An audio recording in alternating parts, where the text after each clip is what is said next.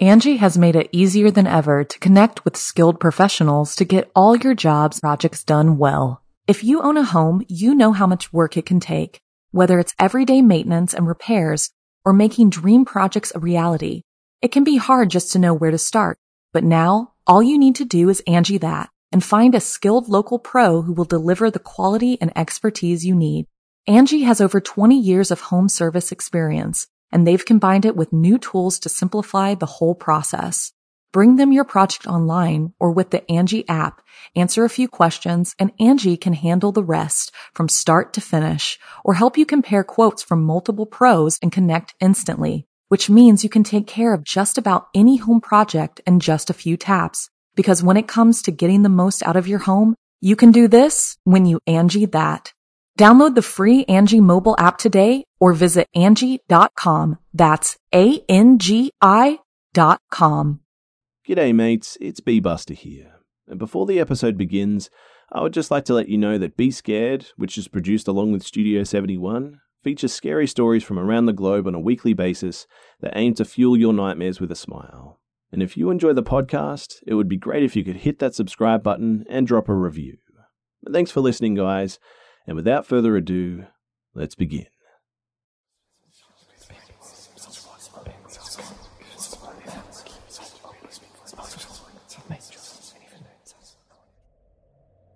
This story needs background to convey some factors that were potentially involved. I suspect the events leading up to the trip to Tennessee, they may have had a direct relation to the severity of the phenomenon that we experienced while there.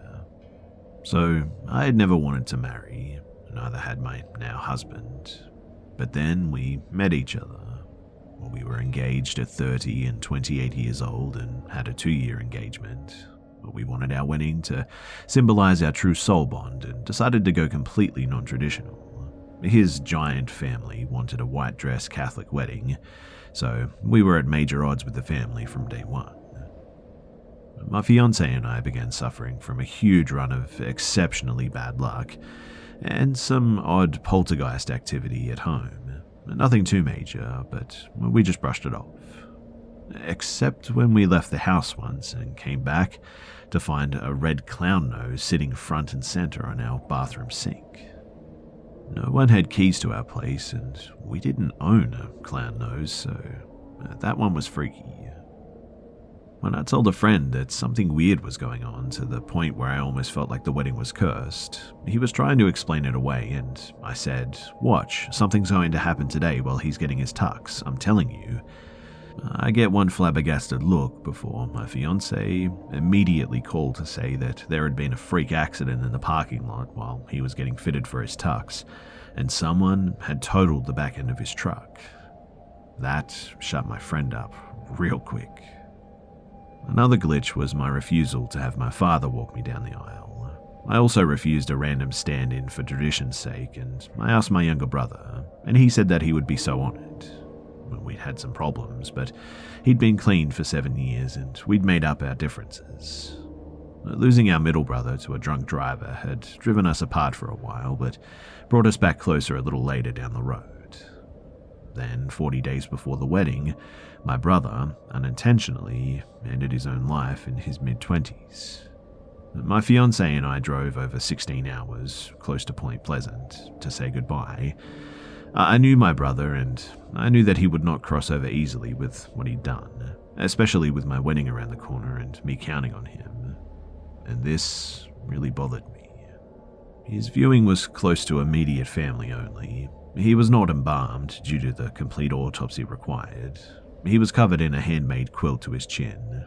We were instructed not to touch him, although we ignored his stricture. After saying our goodbyes, I walked to the end of his gurney and laid my hands on his feet, a supplicant. I told him I understood that it was an accident, and I forgave him. I told him that if he still felt that he needed to make amends with me, then he could do so by calling forth my loved ones and those of my fiancé to come witness the wedding from the other side. I bade him to bring our other brother, my fiancé's sister, grandparents, aunts, friends. I began calling by name all of those loved souls whom had already passed. Do this, I told him, and there'll be no debt between us, and you can rest in peace. The looks on my family's faces were priceless at this point, but I felt that this was something that I needed to offer. I had a pendant made when I returned to New Orleans. On it was my favorite picture of my two brothers. I wrapped this around my bouquet, and although it seemed to the wedding guests that I walked the aisle alone, I knew that both my sweet brothers were right beside me in spirit, because they would never miss the wedding of their sister, especially with Hector actively dragging them across the veil to fulfill his last obligation to the living. So, my new husband, Eli, and I went to a rental cabin on Bluff Mountain for a honeymoon week. I don't want to name the specific cabin in case I'm not supposed to, but I will say that it was very rocky and with a raccoon theme. Bluff Mountain is in Pigeon Forge, outside of Glattenburg in the Smoky Mountains. I was living in New Orleans and had brought a double handful of fresh-picked gardenia blossoms with me. It was a type of symbolic offering to the mountain for having us on such a special occasion. No rituals or anything. I simply arranged them on a wooden box with a fake bird and nest that was sitting on the top of the railing of the cabin porch and sent up feelings of gratitude and joy.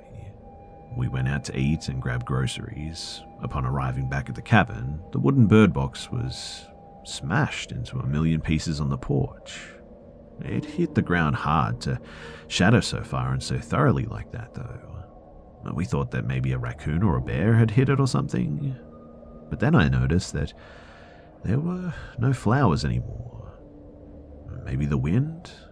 Leaves were scattered all over the porch just like when we left, and that made me hesitate. Gardenias aren't super light flowers, definitely heavier than the leaves that I saw. More curious than anything though, I looked around the porch, the stairs, and the walkway.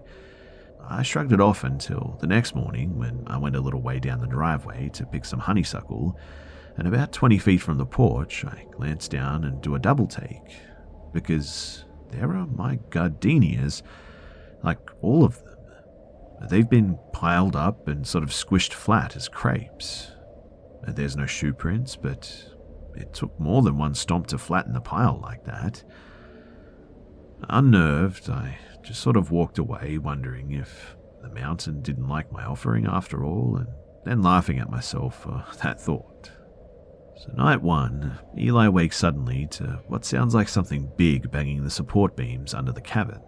The cabin hangs off the side of a hill, so the front half is supported by about 15 feet of the forest floor by giant wooden posts, and they were being hit so hard that the mirror on the wall was vibrating, which frankly should be physically impossible for anyone to do. He says every time that he started to drift back off that there was another bang too. He gets up fully, and after one more cabin-shaking bang, he decides to wake me up. Apparently, he was trying to see if I would wake up from the banging so that he would know that he wasn't dreaming. But now, he was 100% up. As he reaches for me, he said the loudest bang or slap came from the area between the sitting area and the kitchen, right at the bottom of the bed. It was a one-room cabin. He said that it sounded like a giant book getting dropped from high up, but he was looking right there, and there was nothing. This bang, though, was definitely inside the cabin, he said. He began frantically trying to wake me up, but he said that I was so deeply asleep that he actually thought something was wrong with me. He said that he could barely tell that I was breathing, in fact. Then, this strange metallic jangling sounded from behind the TV, directly across the cabin from our bed. He said that it went on forever, but he was too scared to go and look for whatever it was. Over there next to the huge windows, past the spot where the noise originated from inside. It was this insistent buzzing that finally woke me up, though. I remember it was so hard to come back to consciousness. I felt like I was literally swimming through blackness to get back to myself. I kept asking myself, what is that noise? I thought that it was an alarm that someone left set. When I finally woke up enough to move, though, and sat up to go and find and smash the offending noisemaker, the trilling just all of a sudden stopped. Groaning now, I fell backwards onto my pillow. Eli starts telling me about the banging, and I could tell how upset my husband was. I believed what he was telling me, but I was so numb and out of it that I was struggling to come up with my emotional response at all. There was only this sort of debilitating fatigue, and I fell asleep on my husband when he needed me.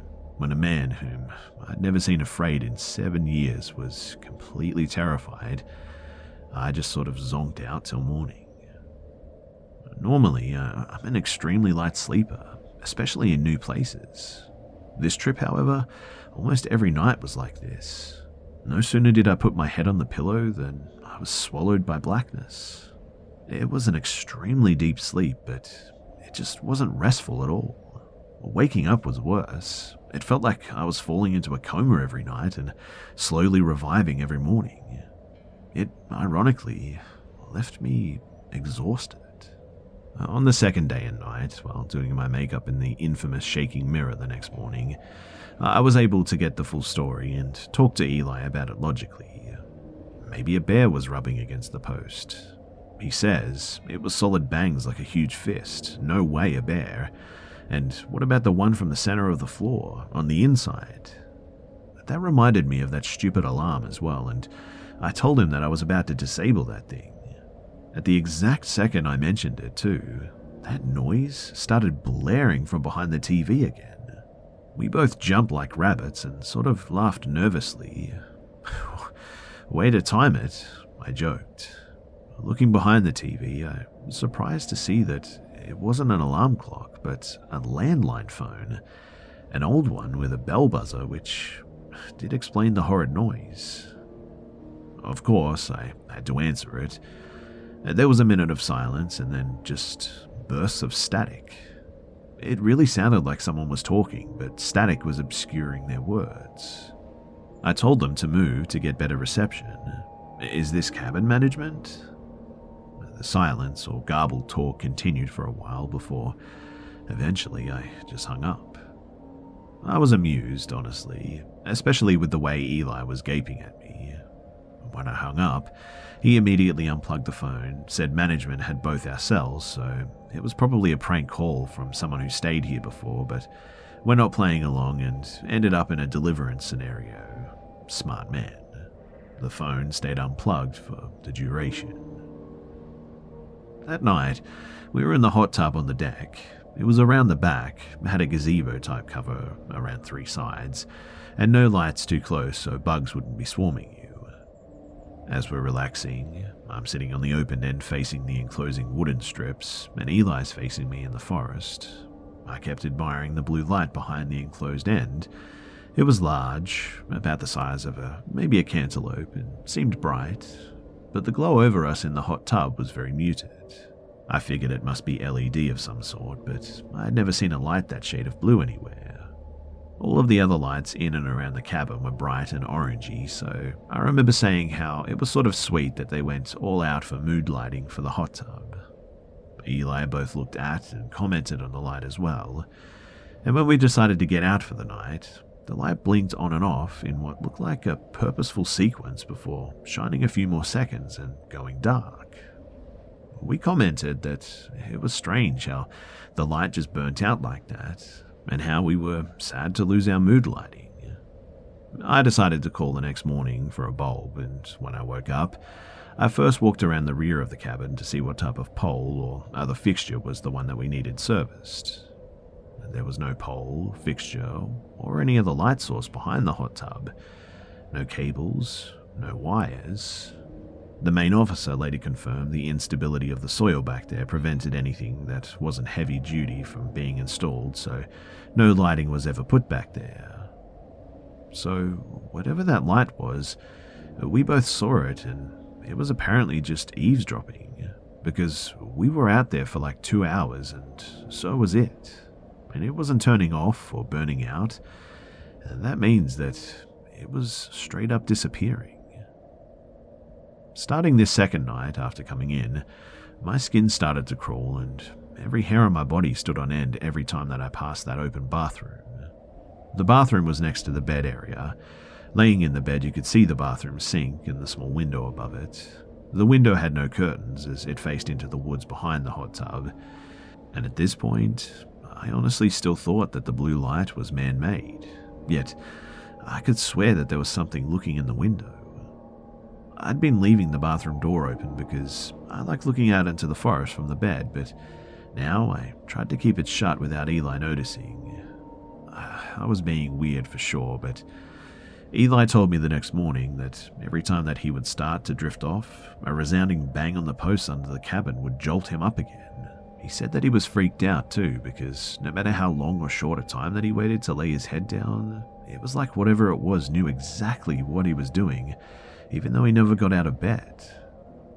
Once again, he was wide awake and also terrified, and nothing he could do would rouse me, even the slightest. On the third night, after scrubbing ourselves as best as we could in the highly stinky sulfuric water of the cabin, we were getting ready for bed.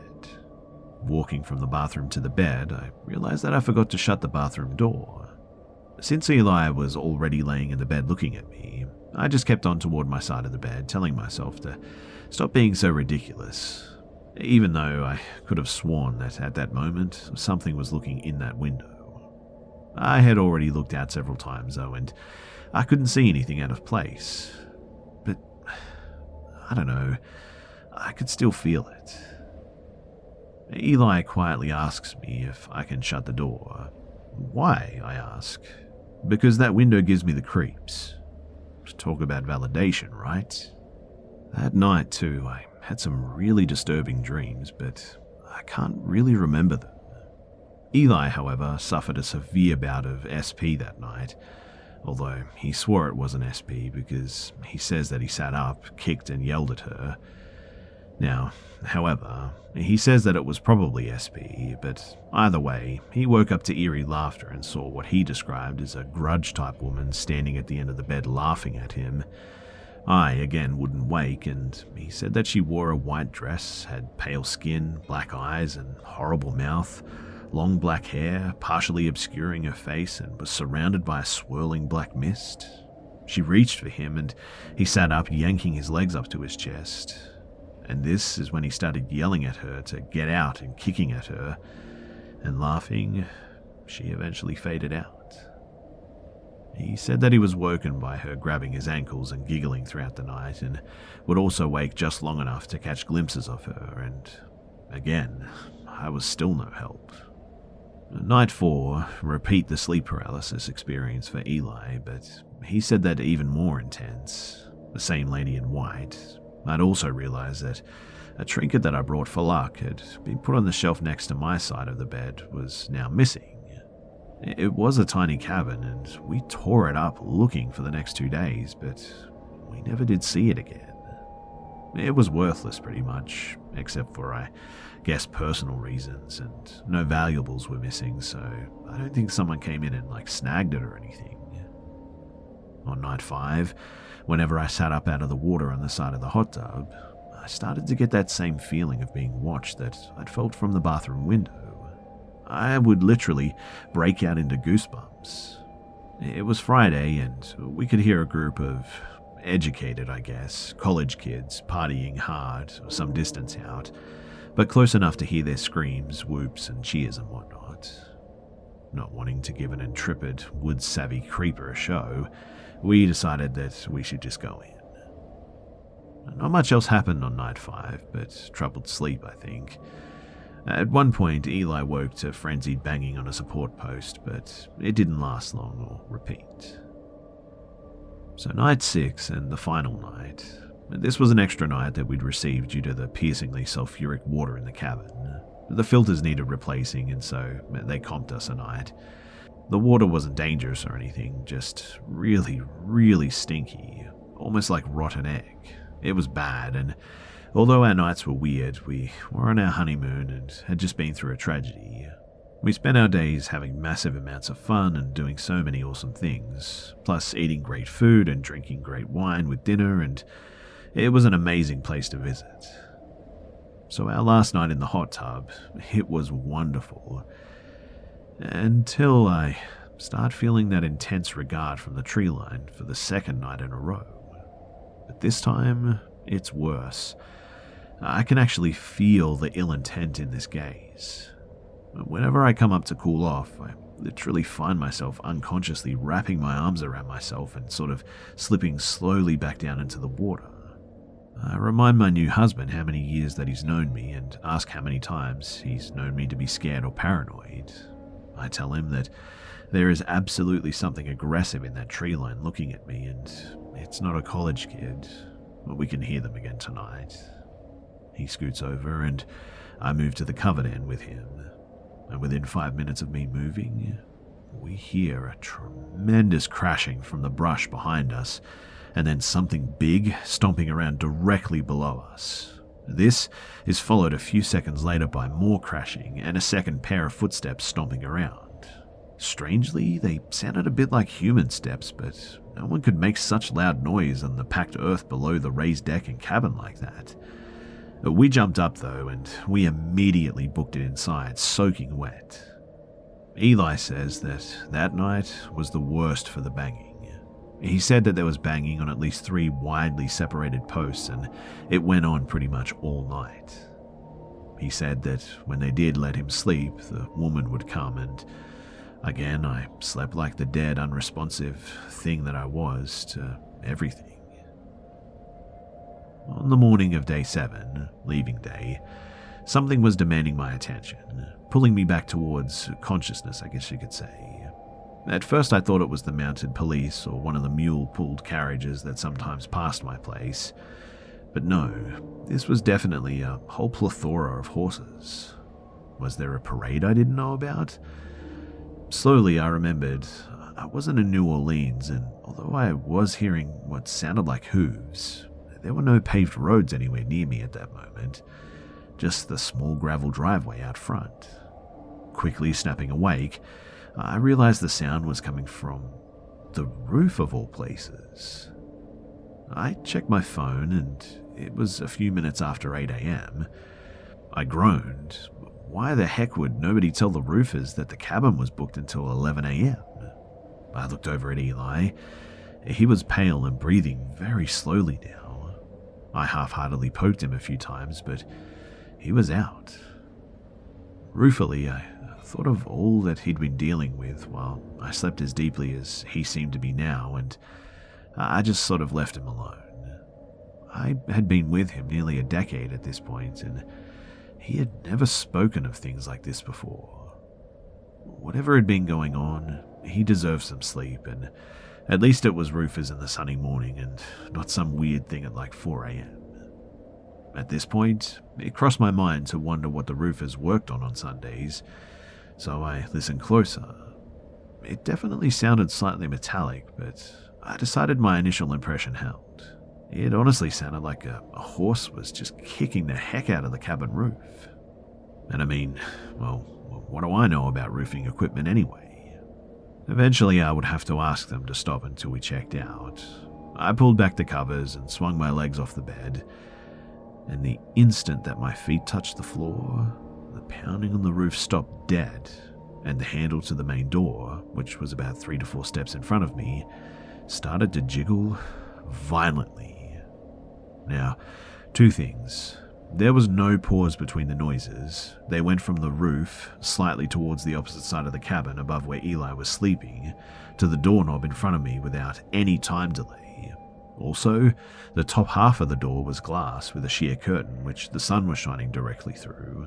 I could plainly see that there was no one near that door. Yet, I could also see the handle rattling wildly like that.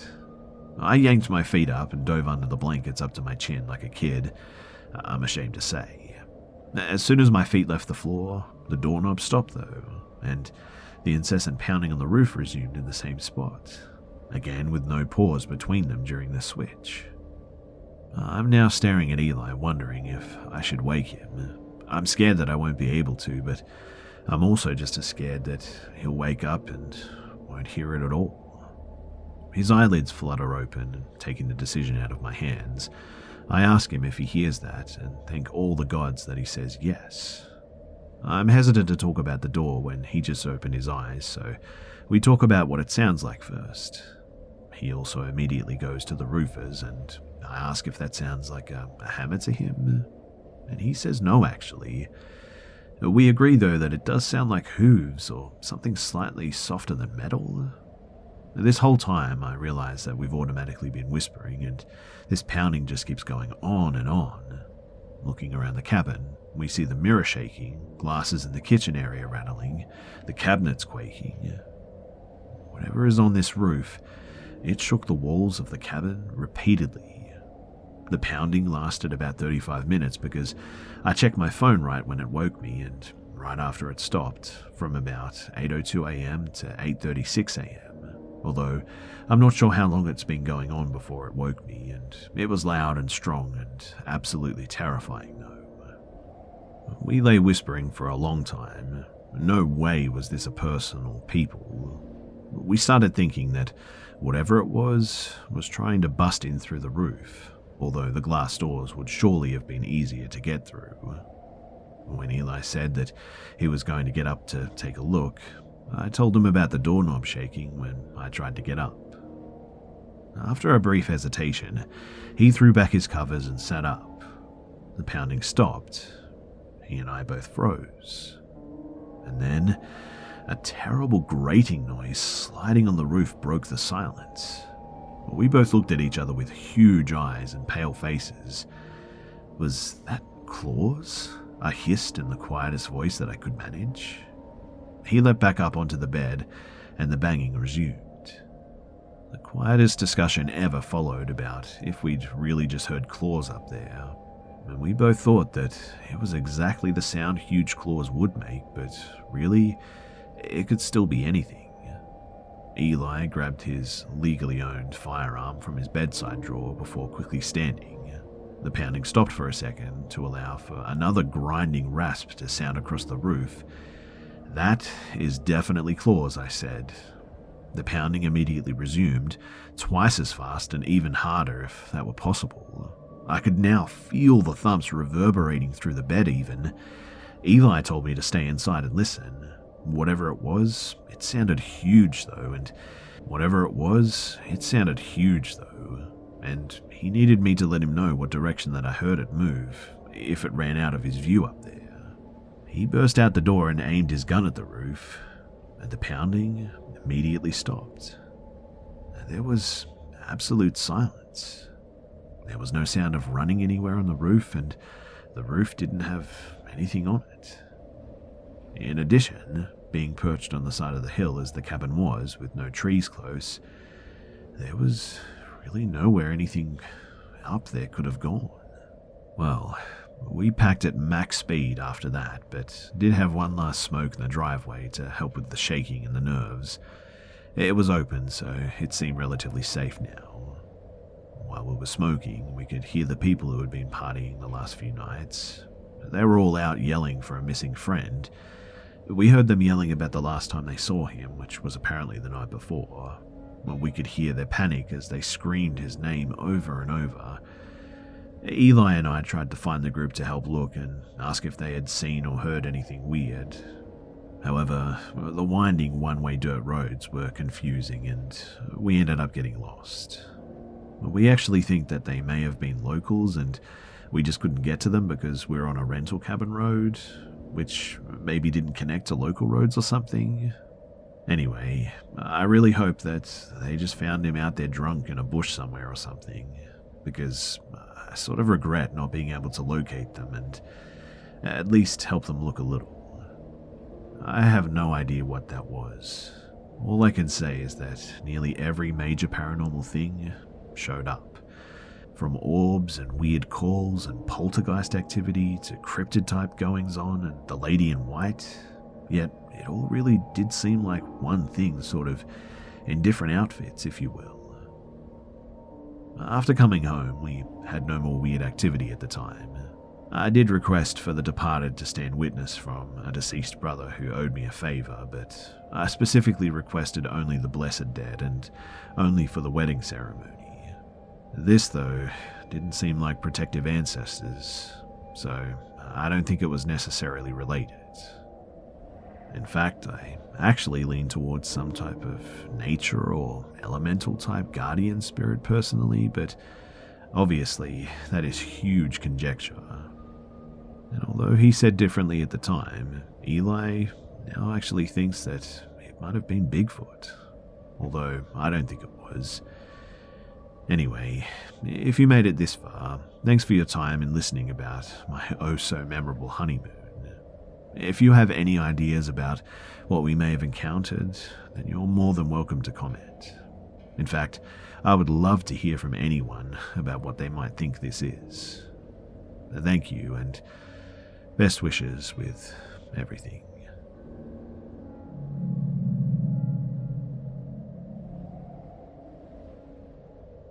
Angie has made it easier than ever to connect with skilled professionals to get all your jobs projects done well. If you own a home, you know how much work it can take, whether it's everyday maintenance and repairs or making dream projects a reality. It can be hard just to know where to start, but now all you need to do is Angie that and find a skilled local pro who will deliver the quality and expertise you need. Angie has over 20 years of home service experience, and they've combined it with new tools to simplify the whole process. Bring them your project online or with the Angie app, answer a few questions, and Angie can handle the rest from start to finish or help you compare quotes from multiple pros and connect instantly, which means you can take care of just about any home project in just a few taps. Because when it comes to getting the most out of your home, you can do this when you Angie that. Download the free Angie mobile app today or visit Angie.com. That's ANGI.com.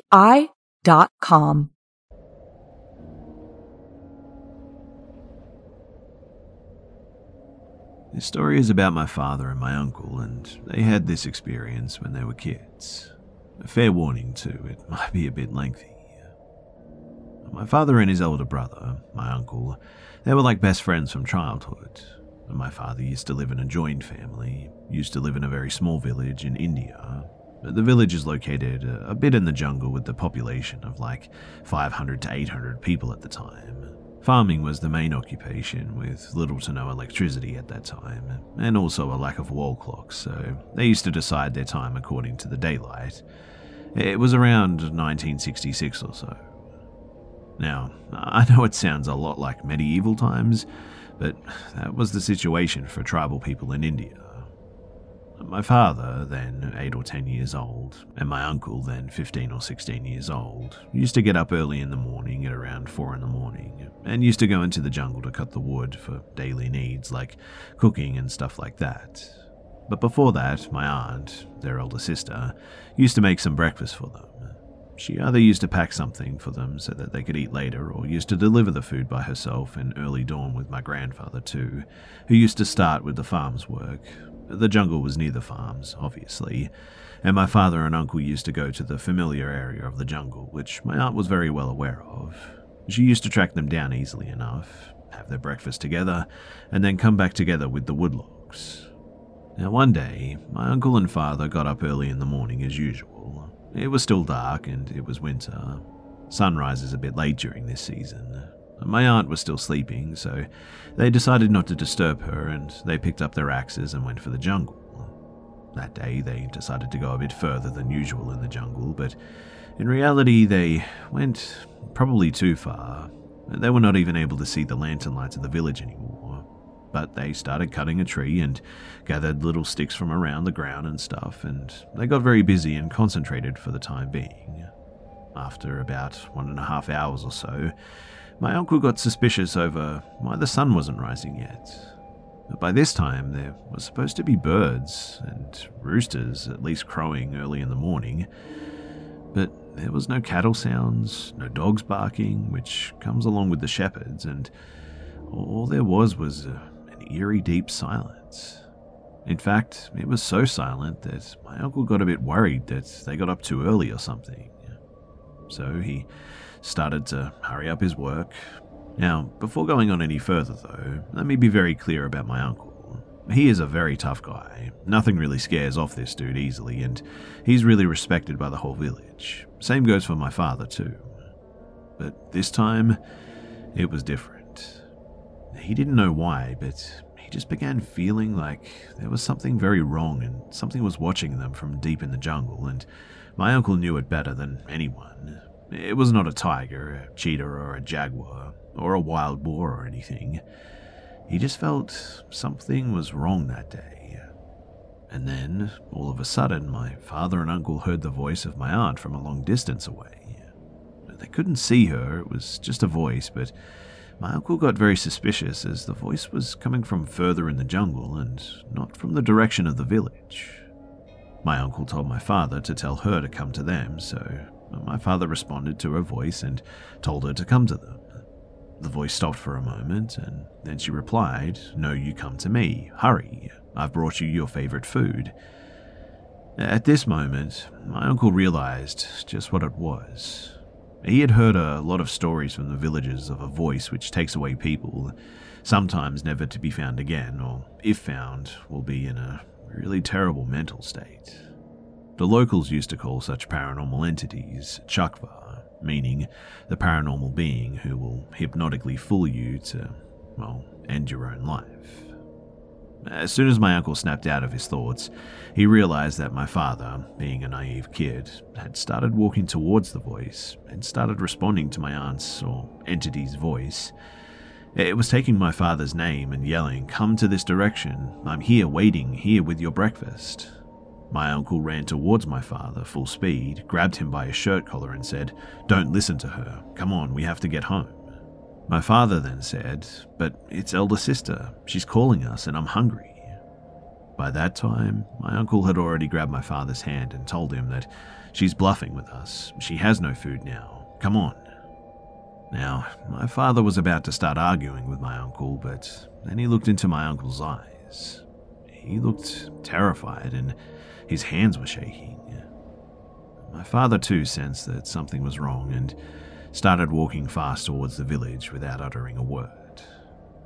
She continued saying, "Why are you going towards that side? Come here, follow my voice." My uncle was still holding my father's hand and said, "Ignore her. She's not coming to us anyway," and there's no need to say that he was trying to divert my father's attention, but he played it cool so that he didn't panic. As they were walking towards the village, they felt as if it was like an eternity to get there. Now, being a Hindu by religion, my uncle started mumbling mantras of Lord Rama, it's a Hindu god, and the voice slowly started to fade away as they were coming close to the village. My uncle took a long sigh of relief when the dog started barking all of a sudden from the village direction, and noticed that some of the village lamps were close by. The whole village dogs gathered together and started barking and making that loud crying or sort of whimpering noise. My uncle reckons that the entity might have still been following them, but who knows. My uncle and father almost started running towards the village upon seeing it, and finally reached it, and the voice was long gone by this point. And finally there was a sense of relief. My uncle stopped near our ancestral temple, joined his hands together, bowed his head and said thank you. My father was still confused about the whole situation, but once they reached home, my uncle and father, they both saw that my aunt, she was still in her bed. My father, being a naive kid at the time, cursed her for beating them in the race. Turns out, though, that they both left the house way too early, as in like 2 o'clock in the morning, or even earlier possibly, and it was a no-moon night, so it was incredibly dark. My father had a fever for a few days after that, which was a bit strange, but when my aunt told him that she didn't get up that morning, let alone make them food, my grandfather and uncle, they knew exactly what had happened, and they were thankful, and are still thankful to this day.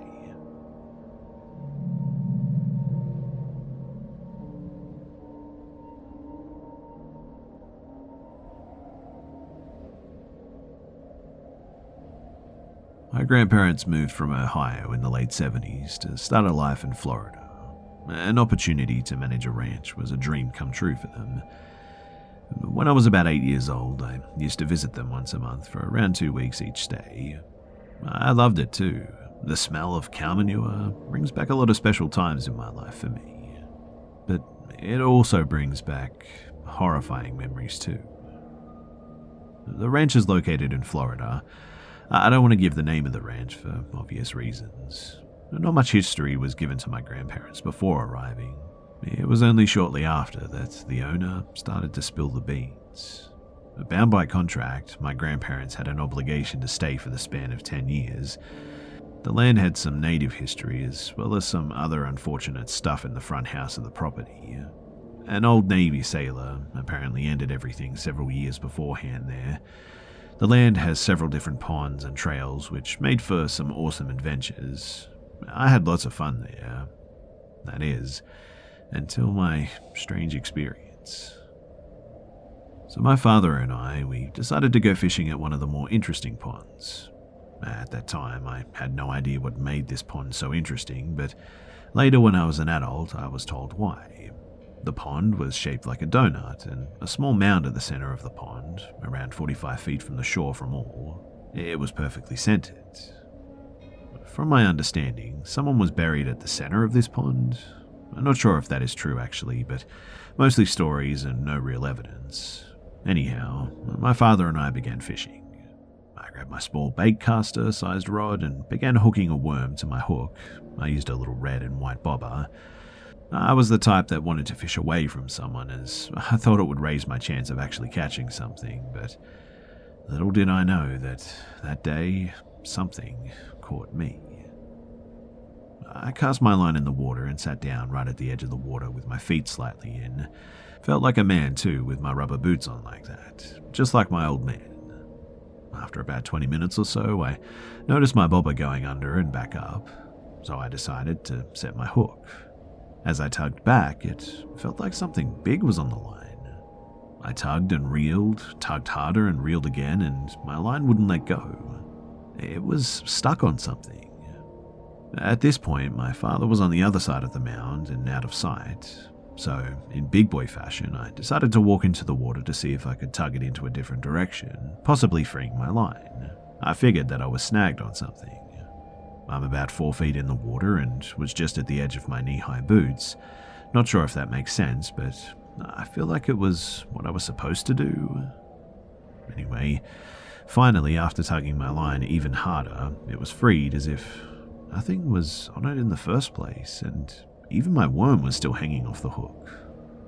Feeling proud now, though, I decided to walk out of the water and recast my line again. But this is where it just gets absolutely crazy. So, about 1 foot away from being completely out of the water, my left foot slipped on a rock in the water. I brought my right foot forward to catch my balance, as you do, and a smaller stone dug itself into the shin of my left leg, hurting so much. As I realized what just happened, I go to pull my left leg forward, but I just couldn't. I felt my foot pulling backwards. I struggled trying to pull my leg forward, even spinning around with my bum now in the water. I started to scream, yelling for my father, and it was as if my scream just fell on deaf ears.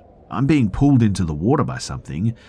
It didn't feel like hands or anything actually on my foot, just my leg was not free any longer, and I was gradually going further into the water. I was yelling at the top of my lungs at this point, and after about 20 seconds of fighting and yelling, whatever had my left foot just let go. I was soaked and horrified. I immediately got up and ran to my father screaming, bleeding from my left leg and in somewhat of a shock, I guess. While yelling, I asked my father, "Why didn't you come when I was screaming?" But my father was now shaking because of my reaction and said, "Son, I didn't hear you screaming. I couldn't see you from this side." I'm calming down a little at this point, and I asked him again, and his reply was the same. "I just didn't hear you, son." Needless to say, after showing my father and explaining what happened to me, like most parents would, he just shrugged it off and said my imagination got the best of me. I never did fish on the property again after that. No one believes that this actually happened, and trust me, I know that this sounds outlandish to say the least. But I'm not here to convince you, I just want to share it. Has anyone else ever felt something similar? Sorry for the convoluted parts of the story. I also have a few more creepy experiences that happened prior to this one, but I'll share those in regards to this ranch some other time. Anyway, thanks for listening.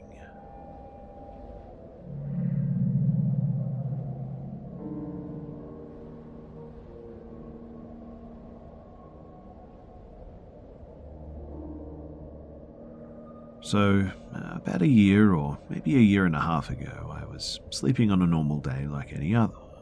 I had a dream that I was in a tiny red room that had no windows nor any doors. I was sat on a wooden chair in the middle of that room, and out of nowhere, a scrawny, ugly demon approached me. He looked me dead in the eyes and said, "Give me your soul, I'll give you anything your heart desires, fame, money, power, you name it." In all honesty, I gave a good thought, but eventually I denied the offer.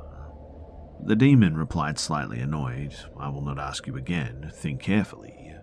This time I didn't even bother to think about it though, and I just said no. The demon then let out the most horrifying scream that I've ever heard, as if someone was killing a human and a goat at the same time or something. It's the only way I can describe this scream, but I immediately woke up. I was sweating and I felt as if my head was about to explode. I was sort of looking around the room when I looked at my door frame to see a silhouette of a person standing there.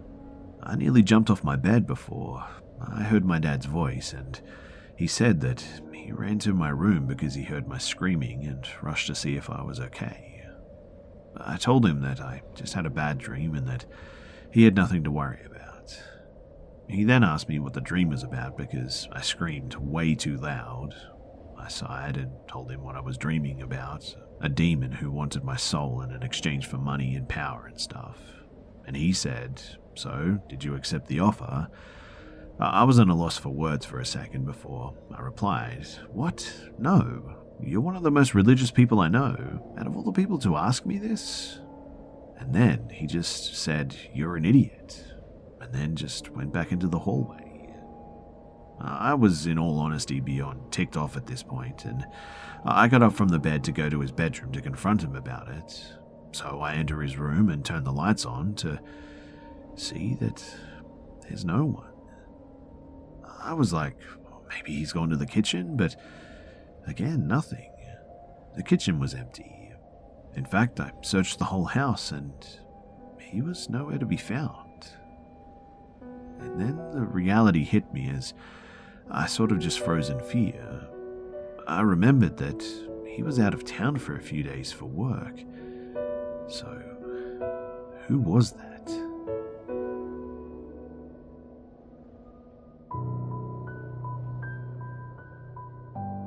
G'day mates, it's B-Buster here. Thanks for tuning in to this week's episode of the Be Scared podcast. And please, don't forget to subscribe so you don't miss next week's episode too.